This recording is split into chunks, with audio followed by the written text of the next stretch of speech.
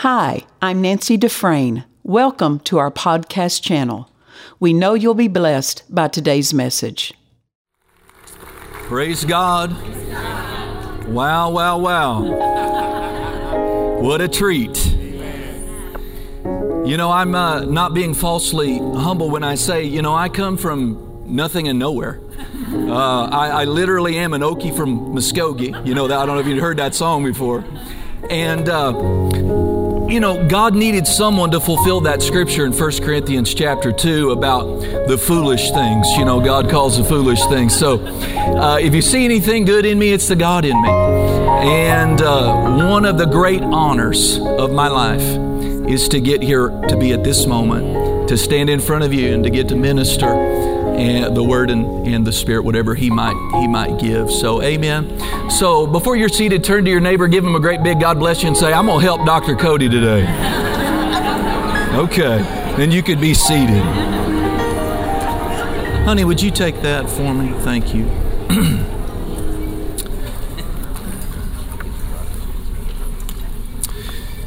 Praise God. You could turn in your Bibles to 1 Corinthians chapter 14. 1 Corinthians 14. And I was invited, I think I will just make a quick mention of my latest book. It's called A Prosperous Journey. And I've noticed some patterns with me. I'll be cruising along in the Scripture, and I'll get stuck on a passage or a verse. I was at Pastor Jay Eberly's for a meeting where Dr. Dufresne was ministering in 2010. And it wasn't his subject, but Doctor made this statement. He said, there is coming an onslaught of demonic power upon America and the church. And the church isn't and won't be ready for it. And about that time I was reading in 1 Timothy, you're going to 1 Corinthians, 1 Timothy, chapter 3, I believe, where it says, 2 Timothy 3, that in the latter days perilous times shall come. And I got stuck on that. I got stuck on that for a year and a half. And I wrote a book out of that called Walking in the Light, Overcoming Last Days Deception. And so anyway, in 2018, I could, for the first time in many, many years, I could do a 360 look at my life and see prosperity and blessing in every arena. And I hadn't been able to say that, about every arena all at once. Anyway, I made a mistake. I did. I made a mistake, and I said to myself, I've arrived. I have proved it out. I am prosperous now. And right about that time, everything got tight. Everything got tight. And Pastor Nancy happened to be ministering about a few months after that in Clarksville. And she ministered to my wife and I by the Spirit. She grabbed me by the hand and began to laugh. Said, ha, ha, ha, it's okay when things get tight. Of course, she didn't know that. And she said, but learn the lesson. Learn the lesson in the stretch. And so for another 18 months, things were tight in every arena. And God taught me lessons. One of the lessons I talk about in this book about that very thing that I made a mistake in was, when do I think I'm prosperous? See, I thought I was prosperous because my circumstances finally told me I was. He had to remind me, no, you're prosperous because I made you that way. You became the prosperous at the very same moment you became the righteousness of God. You became the prosperous the very moment you became the healed. Never again, son, define your prosperity or your condition by an outward circumstance, good or bad. Money comes, Pastor, because we're prosperous. We're not prosperous when money comes. Anyway, I learned some lessons. And the Lord helped me put them down in a book that I called A Prosperous Journey. And it's helping people. That's not pride to say that either. That's just, and it would help you if you read it. And the first chapter, I talk about the full gospel. And I was laying across my bed one afternoon getting ready to minister at a neighboring church. And the word of the Lord came to me and said, no man has heard the full gospel until he has heard the prosperity part. Then he said, furthermore, no preacher has preached the full gospel until he has preached the prosperity part. Because prosperity is part of the gospel. And it's not an event. Prosperity is not an event. It's a journey. And so I think Miss Chelsea said that they have some of these out in the bookstore if you're wanting some of those, or you could get them through our ministry. Praise God. I'm not authorized to give this copy away. It's not mine, so we'll put it back where it goes. Father, we thank you today for utterance in the Holy Ghost. Father, help me as I often pray. Help me, help them. I'm just a vessel. I'm just a servant. I yield myself entirely and completely to you and to your Spirit and to your Spirit alone. May my answer, may the people's answer be found in my mouth this morning. Amen. We thank you for it, Father. I thank you the people are anointed for their part, and as Pastor needs, they shall do their part. God, the people will be helped and you will be glorified. We walk away knowing that happened this morning, then we could be pleased. We thank you for it in Jesus' name. Amen. Amen. Well, as Pastor Nancy was ministering to us so wonderfully last night about why some things aren't clicking. You know, Dr. Dufresne said if things aren't clicking, you'll find out why. I love what Dad used to say. He said, I fell off the lettuce truck once or twice and bumped my head.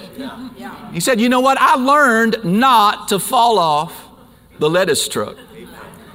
But a lot of Christians and preachers, they just keep falling off the lettuce truck. They live their lives unaccurately. They live their lives, because I fellowship with some of them, and they're sweet, prayerful, dedicated, godly in many ways people, but inwardly they're frustrated. They're not going anywhere. They know they should be further along than they are. And they can't just blame it on opposition. Come on, we all have, Jesus had opposition, Paul had opposition, we all have opposition, and we should not blame our lack of progress on opposition. When the Bible calls us more than conquerors, overcomers, faith is the victory. Things can be delayed, sure enough. Things could be made more difficult than you wanted them to be by people and by demonic power. But in Christ, someone that's really called and in their lane and doing what they're supposed to do the way it's supposed to be done will overcome and will make progress. And, my daddy, his name's Lee. And he wasn't a big shopper. I don't think he still is today. And when Mama would take us to the mall, Dad would grab my brother, Ben, and I by the hand. We'd sit out in the concourse. And my dad got me in this habit. I blame it on him. I see you out there. Man. My wife said that I kind of got her by stalking her. And that part of our testimony is not true. That's not true. But I was interested. And I let that be known. But anyway, my dad got me in this habit. We would sit out there and we just watch people.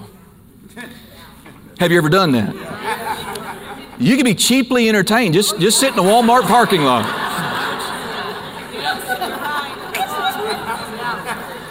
You'll either be entertained or appalled or both, or I don't know. But people are weird. Dr. Jacobs got his term for that. It's Paul. People are weird. But anyway, and then I had, so I've kind of become a student of people. I got to where I looked, I observed, and I watched. Amen? And then I would hear Dad Dufresne say things like, it's amazing to him, if I could use that word, he probably said it a little different, that people could be around ministries like Dad Hagin and not get anything. Wow. Not get what they should have got. And then he told us why that was the case. They were bad students. So you could be in the right church, in the right company, hooked up right, and not get what you ought to get.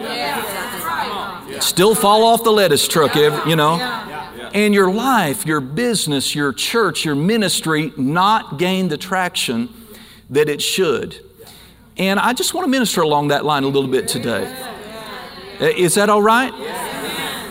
Praise God. If things aren't working, if things aren't clicking, find out why.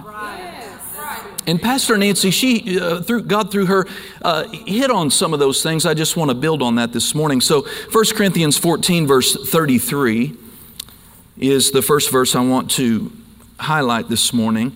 Notice it says here, 1 Corinthians 14, 33, for God is not.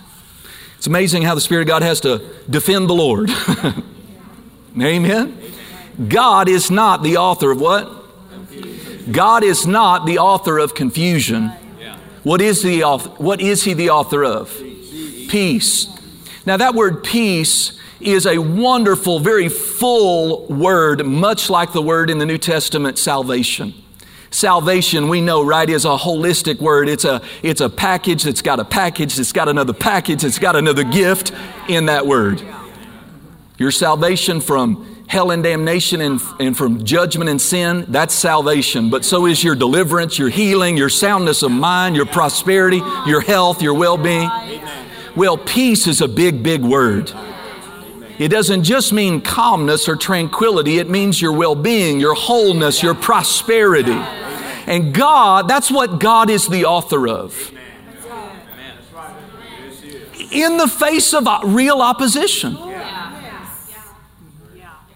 God is the author of peace. God's the author of well-being. God is the author of soundness. God is the author of prosperity and fruitfulness. And so if we are in a place where, I'm not talking about a season, but I'm just talking about chronic problems, chronic lack, chronic inward frustration, chronic lack of any apparent fruit coming out of your church. And I'm not necessarily talking about big attendance growth, but even the people you have, they ought to be becoming more rooted, more mature, more fruitful. And yes, even now we all have different graces for numbers. I understand that. But God is a God of increase. God is a God of expansion. And it's an appalling, the lack of apparent willingness to honestly, introspectively look at ourselves and say, what's up? That's good. And not blame the devil or the town you're in or the spirits that rule over your city. My first year, Dr. Dufresne came to minister at our church in Paducah for the first time, 2003, 2004. And he said to me by the Spirit, he said, God has assigned and called many people to this city, but religious spirits have run them out. Yeah. But He won't run you out. Yeah. Well, we're still there celebrating 20 years this year. Amen. That doesn't make me anything, but, again, if things aren't working, if what we are involved in, if what we're doing, if what we're pursuing is not producing peace, God's not the author of what you're doing. If you're confused all the time, preachers, I feel for their congregations because the preacher is confused. There's no real sense of rootedness or absoluteness about who they are and where they're supposed to be and what their office is and what their calling is. And if the leader's like that, how are the people supposed to rise above that condition? God is not the author of confusion. Now, you do a quick reading of several other translations, you'll find out that this word confusion in the King James isn't the best word. The best word. Most other translations will render it more properly to the original, and it's the word disorder. Now, confusion's not a bad word because something that's out of order, if you look it up in the dictionary, is confused. It's confused. There's nothing in heaven that's out of order. So there's perfect clarity. There's no confusion about how things go and how things operate and how things ought to be in heaven, in the kingdom of God.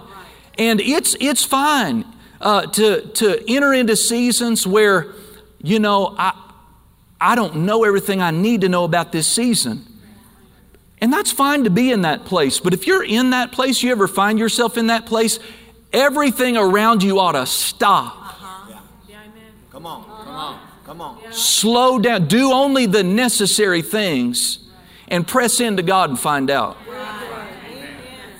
Brother Hagin made the statement in his book, Plans, Purposes, and Pursuits, that the reason that there is not more of the manifestations of the Spirit and fruitfulness, that's probably a paraphrase on my part, in the body of Christ today is because men do not take time to hear from me. The Lord's helped me to say this repeatedly. I like it. It's pretty simple, but it'll help you maybe. And that is the statement, people who pray, know. People who don't, guess.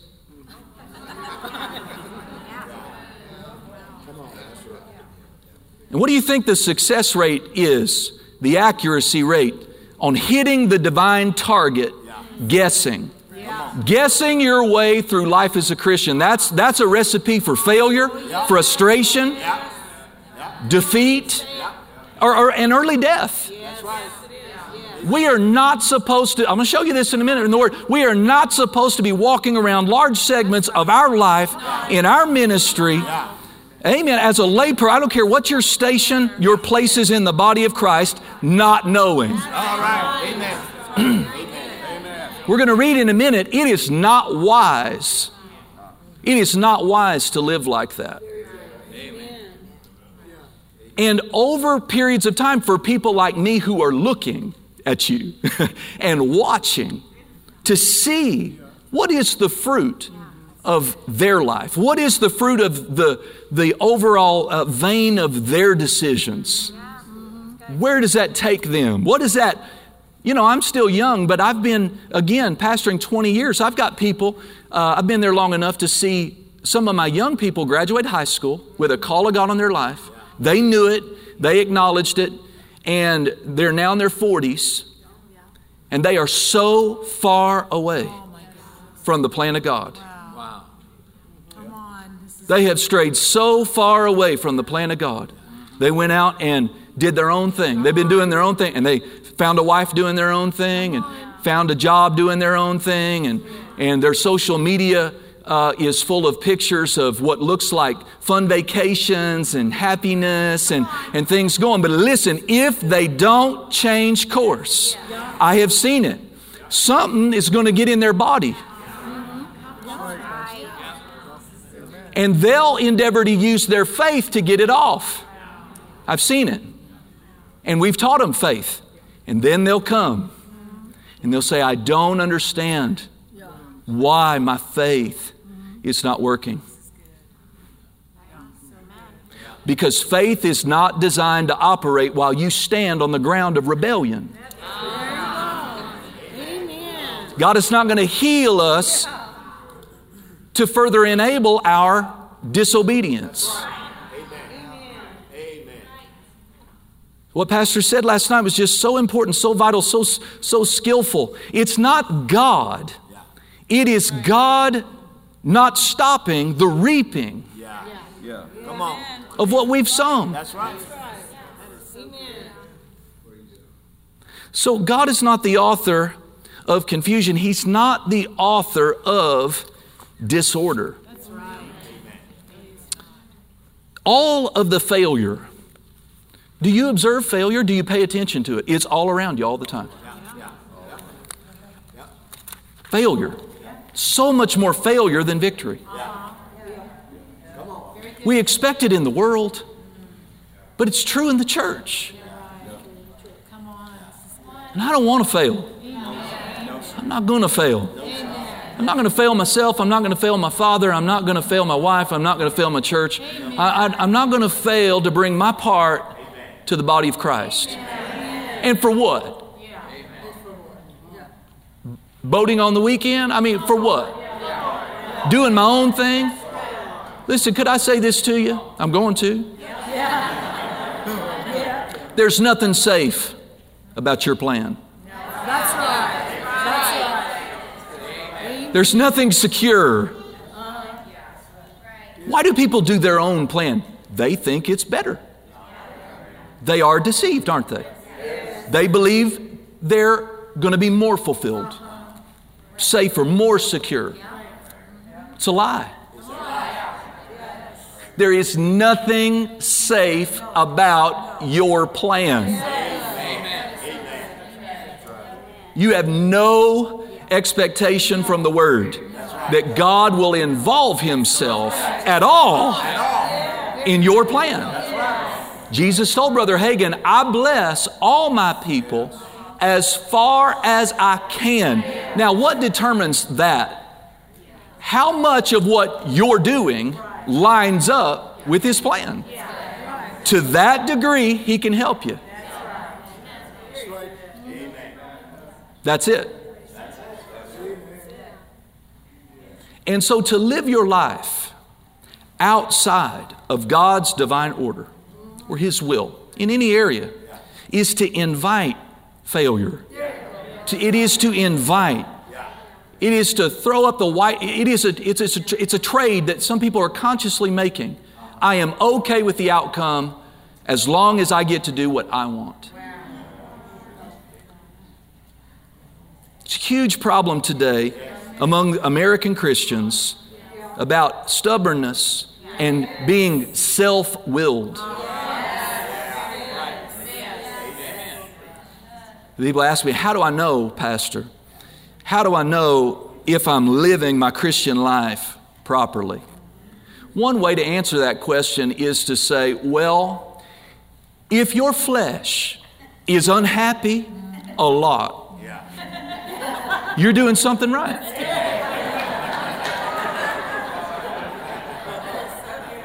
Right? Because they that are Christ's have crucified their flesh. So how do you know if you're just generally speaking, am I heading the right way, Pastor? How happy is your flesh? Very good. Another way to ask it or analyze it is how much of your week do you spend doing what you want to do? How much of the time are you going where you want to go? Doing what you want to do? Make it how sincere and how much time do you spend inquiring of the Father, asking the Father, inviting the Father to actually be your shepherd? I told my congregation lately, the Lord is my shepherd, I shall not lack. Jesus could be your Savior and not your shepherd. That's right. That's right. Because if you're in the driver's seat of your life, your church, your ministry, your business, you're the shepherd. That's it. That's it. If you're choosing where you graze, what watering hole you drink out of, what corral you park yourself at night, you're the shepherd. I didn't get to Paducah because I wanted to be in Paducah. I didn't know what a Paducah was. I didn't know if I was going to have to take a ship. I didn't know if I was going to have to airlift in. I didn't know what Paducah meant. I was pleased to find out it is in the intercontinental, part of the United States, that I could drive there. But listen, everyone wants prosperity. People argue with us about that, but I told one of my Baptist brothers recently, listen, you believe in prosperity, just admit it. Everybody believes in prosperity. You want to know how I know? You take every raise. You've never, the board at your church has never offered you a raise and you go, no, I don't think so. No, I think that'll make me less holy, less devoted to the Lord. Every Christian you know, they accept every bonus that comes. Oh, no boss, no, I'm good. I don't believe in prosperity. People are hypocrites. They criticize people like us who show them in the Word that what they want is Bible. Paul, people are weird. Amen. But everything, whether it's prosperity, safety for your children, longevity, a good outcome. One of the things as a pastor, it's an honor to get to be a part of, even in the most horrific of circumstances, is to be with humans at their beginning and at their end. And I've been in those rooms. I've stood over, I'm thinking about a young man, a wife and a young son, and he got esophageal cancer, however you say that, cancer of the throat. He's fairly new to these things. I knew he could be healed. I knew if he just opened the door a little bit that I could carry him. And I said, brother, I'll clear my schedule. You don't even have to look up the scriptures. I'll bring them. I'll sit with you in your chair. I'll come every day. He said, Pastor, I'm not going to do it. I don't have the faith you have. I said, what about your wife? What about your son? Couldn't talk him into it. So I stood there over him while he was in his morphine fogs. I held his mother, who's still in our church today, and I cried with her as we prayed and released his spirit, letting him go to heaven. See, pay attention. What kind of end, should the Lord tarry his coming, what kind of end do you want? We all want a dignified, glorifying, peaceful exit. I do. You think about it. Some people, they don't even see that's what I mean. They don't even think about it. But should the Lord tarry his coming, you're going to breathe in and out a little bit more. It's going to be over. You're going to take a few more breaths. You're going to have a few more Christmases. And listen, it's going to be over. How do you want to go out? What you do today and every day contributes to the kind of end you're going to have. The Bible says there is a way, and it seems right. It seems right unto a man, but the end of that way is death. I'll tell you, it's not my message, but it's good. I said, I found how Jacob, the patriarch, I found out how he went out.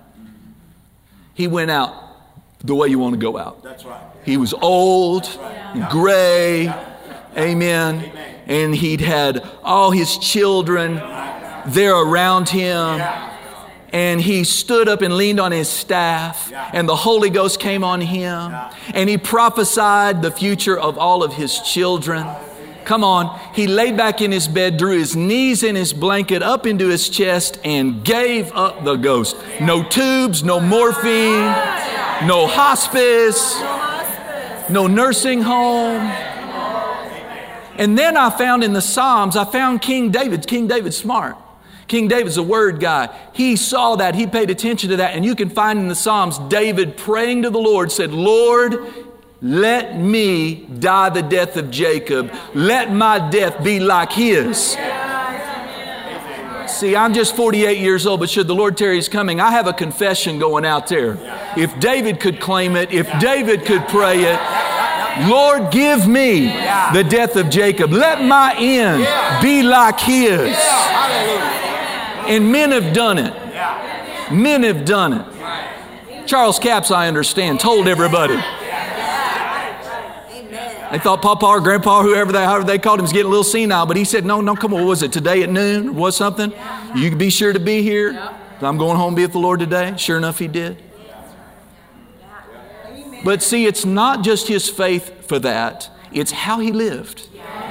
He did not live his life out of order. Turn back to the 11th chapter. And I remember Dad Dufresne, he spent a lot of time in the body of Christ for several years, endeavoring to pound this revelation home unto us. And if I could just bring it back to the forefront this morning, wonderful, what an honor for me. In verse 28, Paul by the Spirit says, but let a man examine himself. It doesn't mean beat yourself up. It doesn't mean, climb into the waller of, pity and, oh, woe is me and tearing yourself down. No, stay out of that mess. I used to be so insecure. I was a staff member of the first church that I was hired into. I'd get corrected sternly. And I'd almost cry every time thinking I'm about to get fired. Every time Brother Dan laid into me. Finally, he said, stop that. Chris, I want you to stop that. I'm not about to fire you. But you messed up. You missed it, and I want it changed. Stop that crying, miss. Stop that. And you need to stop crying every time Pastor Morgan gets up and says something kind of straight to you. Stop that.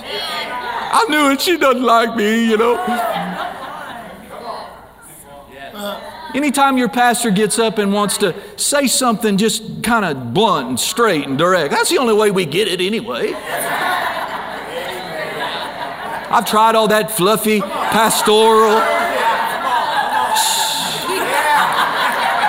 I mean, you give them a reason not to get it, they were not going to get it. That's right. And I'm not putting the sheep down. I'm the same way. It's one of the reasons of course, it's divine connection, but I just love Dr. Dufresne. I love Pastor Nance. I love Dr. J. Because just give it to me, right? I'm tired of missing it. Help me know what order looks like.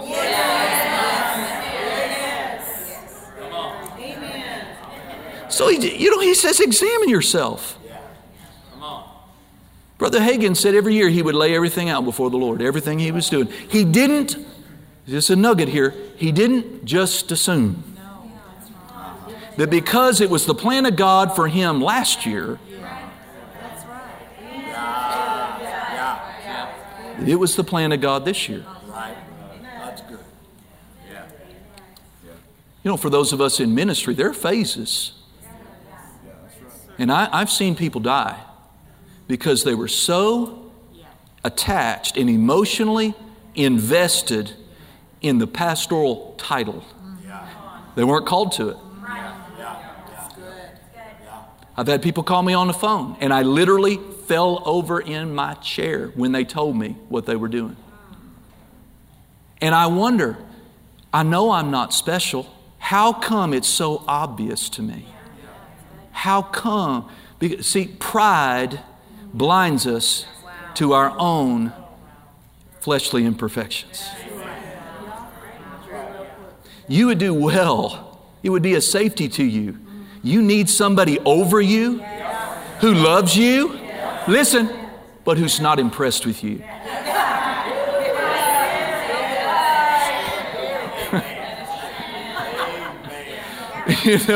I am so impressed with the Seagulls. There's no way I could correct them or speak into it right. I'm too impressed with them. But so hopefully they have somebody over them that loves them, but isn't impressed. And still sees what needs to be tweaked into. Is there anything left? I mean, I don't know.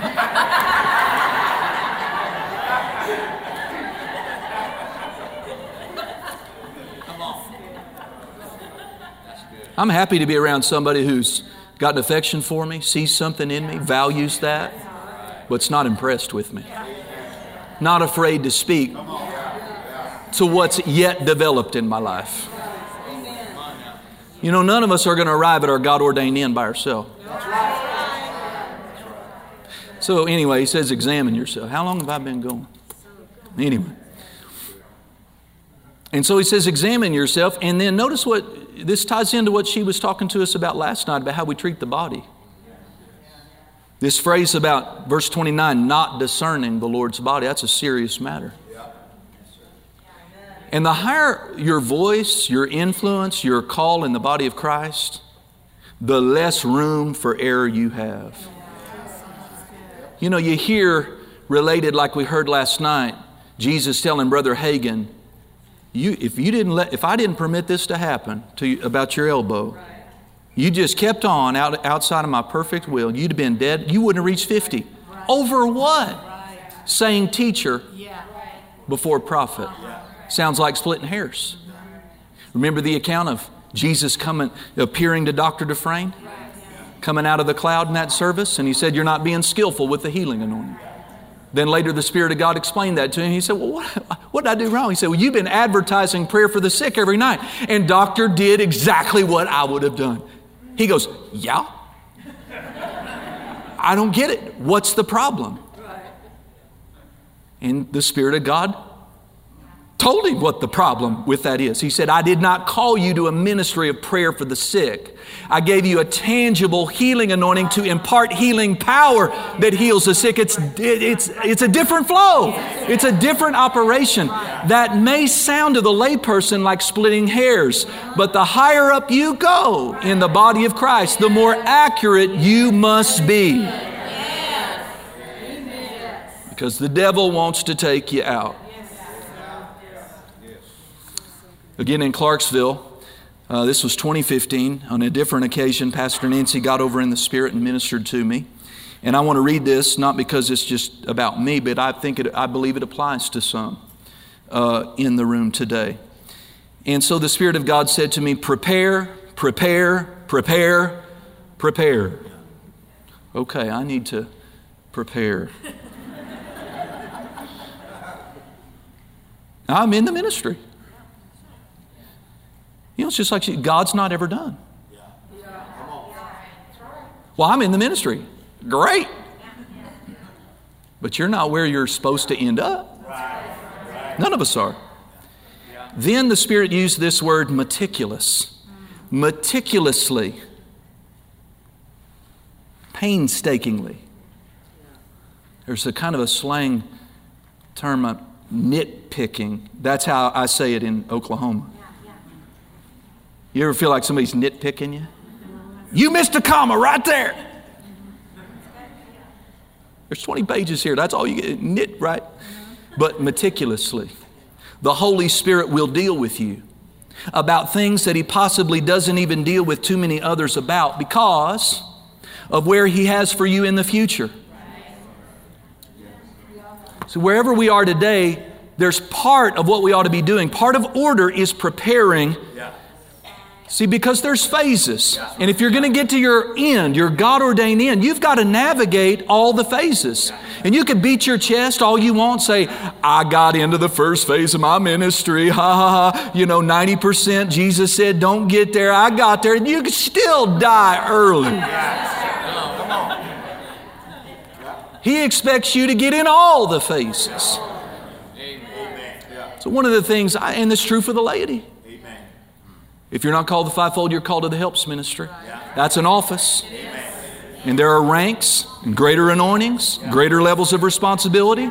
And whatever degree that God has, you're going to be held accountable to that, to attaining that, bringing that, just like the fivefold will be in their office. Amen. Y'all getting anything out of this? So to successfully be in a phase of ministry like I am, I have to be skillful and faithful in the present day operation of the mantle I have today. The office, the assignment on my life today. But that's not it. I can't go, I was a good pastor today, and then just forget about it. Even if I stay in the pastoral office the rest of my earthly life, there are greater degrees within that office that if He has it for me, and He's not done with any of us yet, He expects me. So, while I'm being faithful with the assignment on my life today, I must also save some time to prepare, to qualify myself for what comes next. Because if I don't, that failure to qualify myself will eventually open the door to the devil as a form of disobedience. Prepare, prepare, prepare. Amen. See, there's a future. There's a future for me. There's a future for all of us. So the prophecy goes on and says, He, the Spirit of God, will have to deal with you in a very meticulous way because of the responsibility you will move into. It will need a very, think about this phrase, meticulous faith. A faith that a meticulous spirit. A meticulous spirit. I'd never heard that phrase before, a meticulous spirit. I looked up the word meticulous. It means conscientious. Be thoughtful. Be thinking. Before I let us go or turn it back over, we will get to Ephesians chapter 5. I want to show you something there. But so many people, they're just floating through life. They get up and all they can muster in their spiritual, mental, and physical strength, seemingly, is to get to the end of the day. And then you get up and do that again. And then you get up and do that again. And then you get up and do that again. And your life goes by and you never attained. It's not good to live your life like a billiard ball on a pool table. Though if you're that ball, you don't get to go. You're just reacting. Some force hits the ball and that's the direction the ball goes. And some people, that's the definition of their life. The winds of pressure, the winds of circumstances, the winds of the pressures of daily life. That's what's dictating the direction. That's what's orchestrating the flow. You can't let life happen. You have to make life happen. You have to take the reins of your life, put them in the hands of Jesus. You have to pay attention.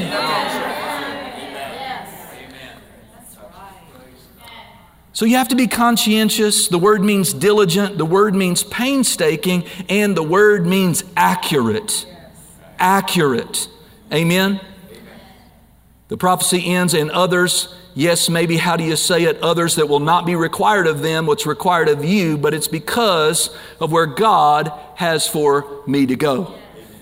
Now, I didn't ask for that, but it's on me. Whatever's assigned, you didn't ask for it, but it's on you. And your outcome is dependent on what you do with it. How skillful you are. So all of the failure, all the defeat, all the wasted potential, all the forfeited blessing we see in people's lives today is the result. Why? They have failed to order their lives in sync with God's plan. That's why. There's nothing about God's plan that's got failure in it, that's got defeat in it, that's got sickness in it, it's got divorce in it, it's got tragedy in it. None of that. Amen. And listen, I've told my people, if you get to know me, I'm an open book. Much more open book than my wife would like me to be. And she's tempered me a little bit and helped me. Amen. But if I ever go out of here in a wrong way that's not dignified and glorified, you just know something. I missed it. You couldn't get me back here. I wouldn't want to come. You do realize if you miss it, you go to heaven. That's one thing about fear. I try to tell people, stop letting the devil frighten you and threaten you with home. Heaven is home. I'm not going to let the devil threaten me. Oh, the doctor said the C word. Listen, if you go home, you just go home. It's just one way to get the fear off of you. Amen. But if I go out early, if I go out in a less than glorifying way, then you just know I missed it. You better not judge me. We're all going to be judged by the same standard. Right? Ephesians chapter 5. Can you take a little more? I got off the first page of these notes. Ephesians chapter 5. Verse 15 through 17, and I'd like to read it to you in the Amplified. It says, look carefully then how you walk. You know this, the word walk in the New Testament means your manner of life, your lifestyle. Look carefully then how you walk, how you live.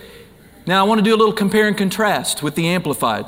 First, Paul tells us about the positive. Here's how we're supposed to live. Here's how we're supposed to conduct ourselves in ministry. Live purposefully. If the flow of your life is get up every day and see what happens, you're out of the will of God.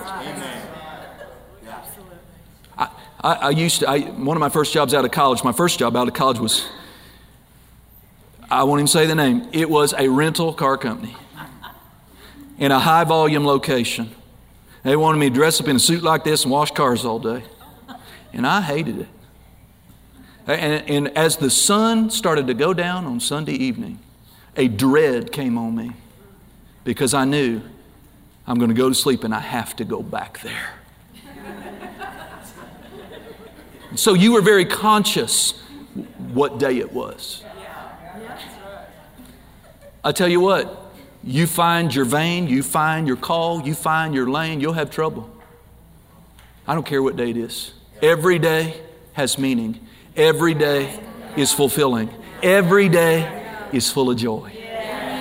Every day. Because I'm not in a rat race, I'm in the race. And I'm not frustrated. And God has dealt with me meticulously. He went several years, more than 10 years ago, He went right to my flesh's weak spot. On purpose, the Father did it. I was just minding my own business, Dr. Keys. And the Lord said, from now on, I want you to get up 6 days a week at 6 a.m. Now, I know that sounds like late afternoon for some of you, but for me, that is an ungodly hour. That's an ungodly hour. 6 days, you can pick one day a week to sleep in. You get up, you spend that time with me. 10 years before I got that straight. I cried, I begged, I acted like I didn't hear it. I had spiritual toddler tantrums with the Lord. Seriously, with my pastoral diapers on, I say, I can't do it, I can't do it, I can't do it. Help, Father, it's not fair, I cannot do it. I told you know everything there is to know about me. I just cannot do it. Why? He did it on purpose. He knew how He wired me. I'm more like Brother Hagin than that. You know, I'm more alert later at night than I am. He went right. What was He doing? Assigning me He was giving me an opportunity to gain mastery over my flesh. I rebelled against it. And my finances started to dry up. And the momentum of ministry started to dry up. And I would try and try and try and try. See, He's picking on me just like He said He was. One of the definitions for disorder means want of rule. It means a lack of rule.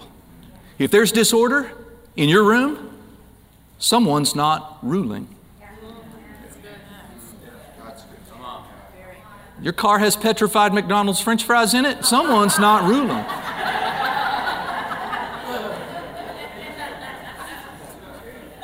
See, I'm telling you about me, you better listen about you though. One day I'm going along and I finally kind of seared my conscience to that enough. I felt like I had some false peace at least about it. You know, sometimes God will just leave you alone. And then he broke in on me one day again and said, "Hey, son." I said, "Hi, Father." He said, I just want you to know, I just reached over in the Spirit and pushed the pause button on your life and ministry. You're going no further till you do what I said. I said, really? If God has ever said anything like this to my wife, I don't know it.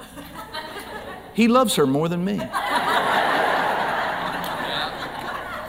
I love what you said last night, Pastor. People say, you ask them, what is God dealing with you about? And they say, nothing. That's not true, right? You're right, amen. It's different. I just found out he wasn't going to be moved about it. He's stubborn. What I finally had to do is I had to call a guy in my church who got up early. And I said, listen, here's my number. You text me every morning at 6. And you keep dinging my phone until I tell you, because I'm not going to lie, that I'm on my feet and I'm out of bed. I had to put a hook in my jaw. Today, it's the only way it happens. I'm either going to say, I'm up and lie, go to hell for lying, or I'm going to have to get my sorry self up out of bed. And I'm not saying I'm perfect at it today, but I'm more in the flow of obedience, and it's just amazing. It's just amazing how much easier finances flow, how much quicker prayers get answered, and plus the whole point is I have had some sweet, precious times with God at 6 in the morning. This verse says that we must live purposefully. Then it says worthily. Our call to the Helps Ministry demands a worthy manner of living. Much less being called to minister before a blood-bought people. Then he said accurately. I don't have time to minister on that. But it's huge. One of the definitions for the word accurately means on target. Living on target. It means to live closely. It means to live with precision. It means to have a fixed determination. The word accurate means, I love this, if it's accurate, it's free from failure. Look it up in the dictionary. The word accurate means something that's free from failure. If there's a dissatisfactory level of failure in your life, just be honest with yourself and hear your answer this morning. I'm not living accurately enough. If I'll get more accurate, I'll have less failure. Then Paul, and I'll close with this, he contrasts living purposefully, worthily, and accurately with 3 words telling us how we should not live. He uses in the Amplified the word vague. But how many people you ask them, what you called to do? I don't know. How long you been in the kingdom? 10 years. You don't have any inkling? You better get with it.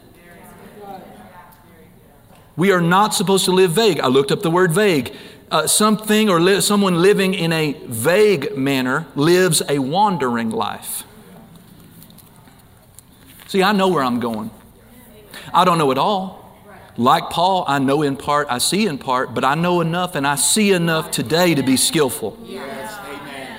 Amen. And he's shown me enough about tomorrow to help give guidance and definition to my manner of preparation. He's no respecter of persons. So don't live a wandering life. I like this. The word vague means unsettled. So many people, they're unsettled. You marrying right? That's not the right answer. The word vague means undetermined. Some people act like it's spiritual to not know.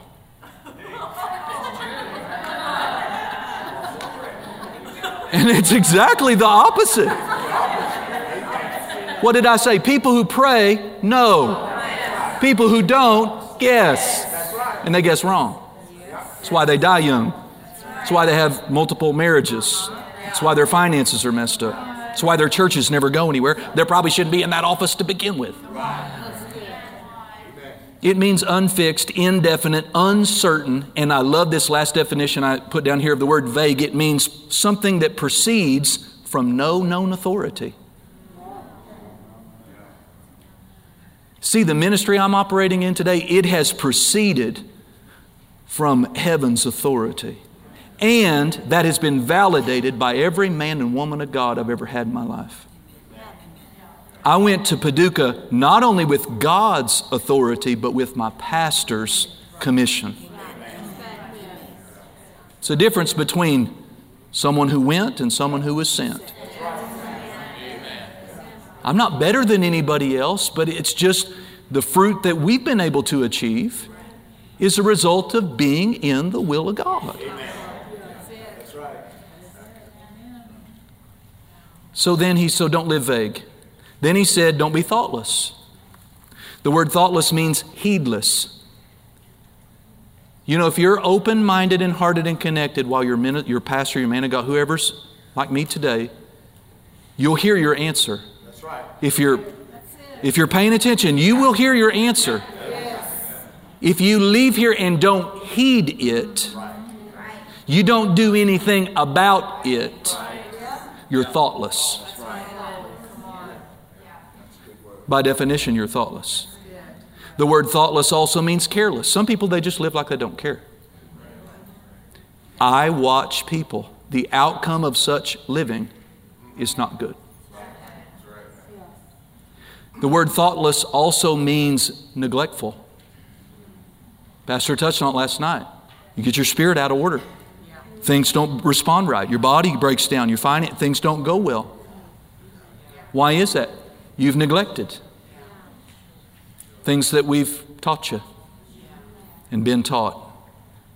If I've done anything, amen. We've been connected with the Dufresne since 2004. Many have come and gone since then. I'm not judging them. But we've continued to move forward. And it's not just because we stayed in the company, it's because we paid attention. To a good enough degree to go somewhere. The last word from the dictionary on thoughtless is stupid. Amen. It's a stupid way to live. Then last one is, he said, don't live foolish. Don't live foolish. It means void of understanding or sound judgment. Listen, we're not going to get to a good God-ordained end if we don't know some things. And it's not wrong to not know. But you ought to know what you don't know and get after it. Stay in the place where, stay in the getting to know place. Church is your place where you get to know. It's just so hilarious. People will come, they're new to the church, and they want to sit down, and they're only going to stay if they agree with everything that in other words, if I expose them to anything new, they think I'm off. So they're saying God just sent them to my congregation so that they could nod their head in perfect agreement about what they already know. No, if God really sent you here, it's because there's something in my mantle that will help further you in what you don't know. And that's true if you're 20 years older than me. That's right. I'm anointed to pastor, you're not. That's right. People are void of understanding and they bump their head against the wall. You need to be about reading your Bible and finding out. You see me on my tractor, I've probably got my headphones on and I've got not knowing in my answer, you know. Anyway, foolish means unwise. It means to proceed from folly. It's just pretty serious stuff. Paul goes on in Ephesians, there just a verse or two later, and says, do not be unwise, but be understanding. Gain understanding. Have understanding. What is understanding? He goes on and says, knowing what the will of the Lord is. Oh, you just never know what the Lord's going to do. No, you do. God does not work in mysterious ways. He works in predictable ways. He works in covenant ways. He works according to divine laws.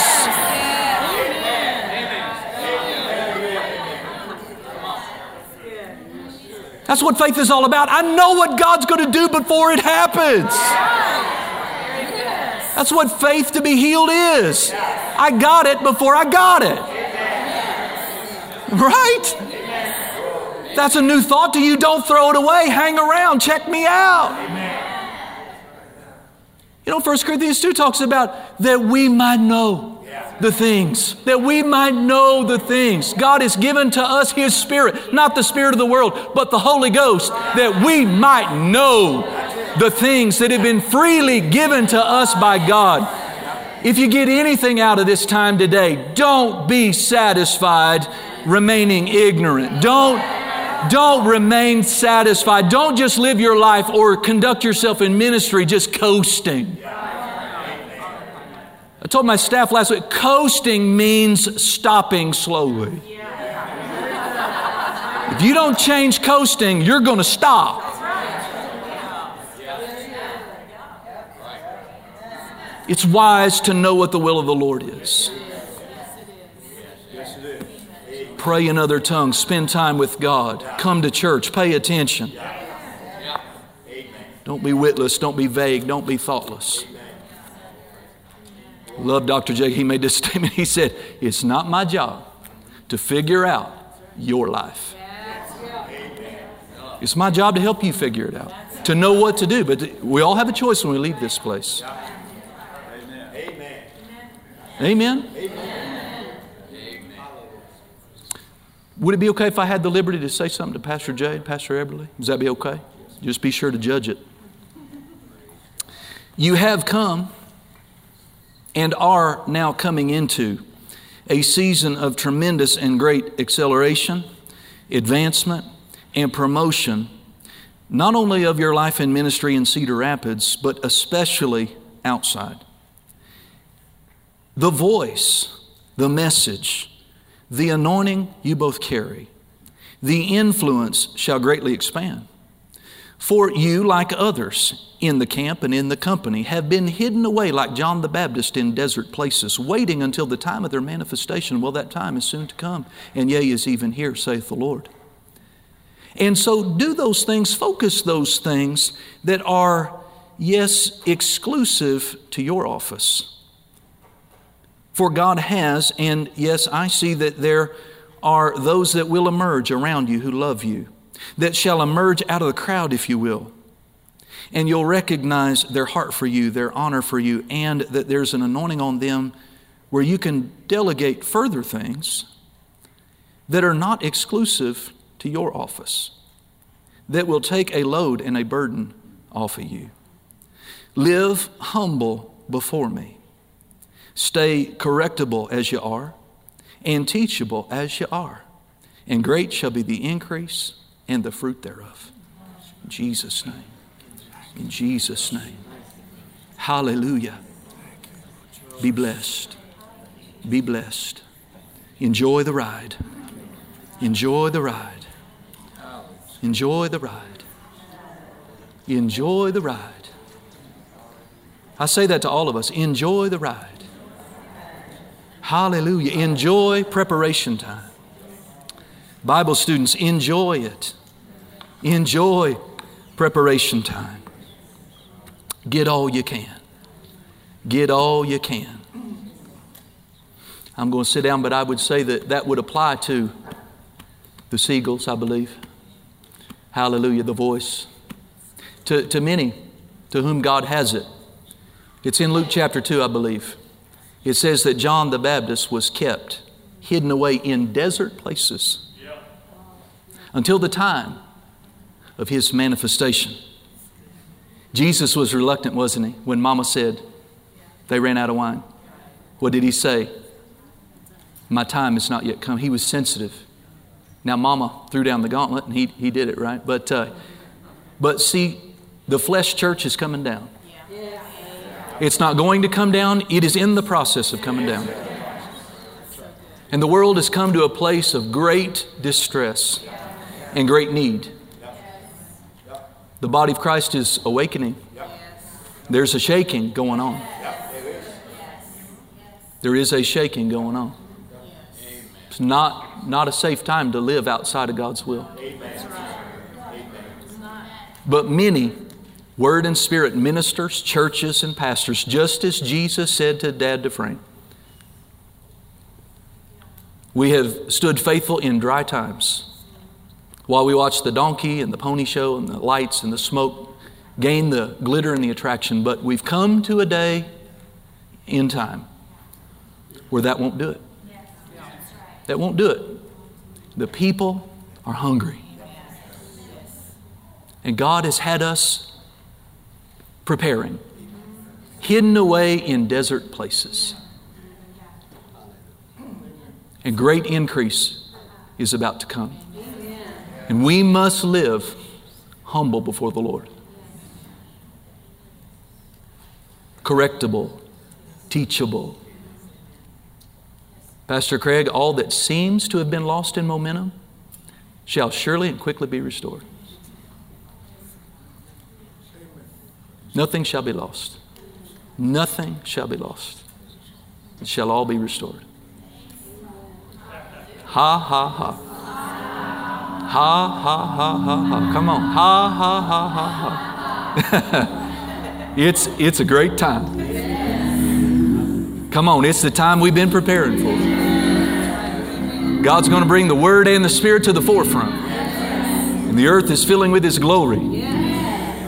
And we shall have a part. Amen. Thank you, Pastor. We trust you've enjoyed this message. Visit us at DufresneMinistries.org to learn of our upcoming meetings, share your testimony, become a partner, or visit our online store. This program has been made possible by the friends and partners of Dufresne Ministries.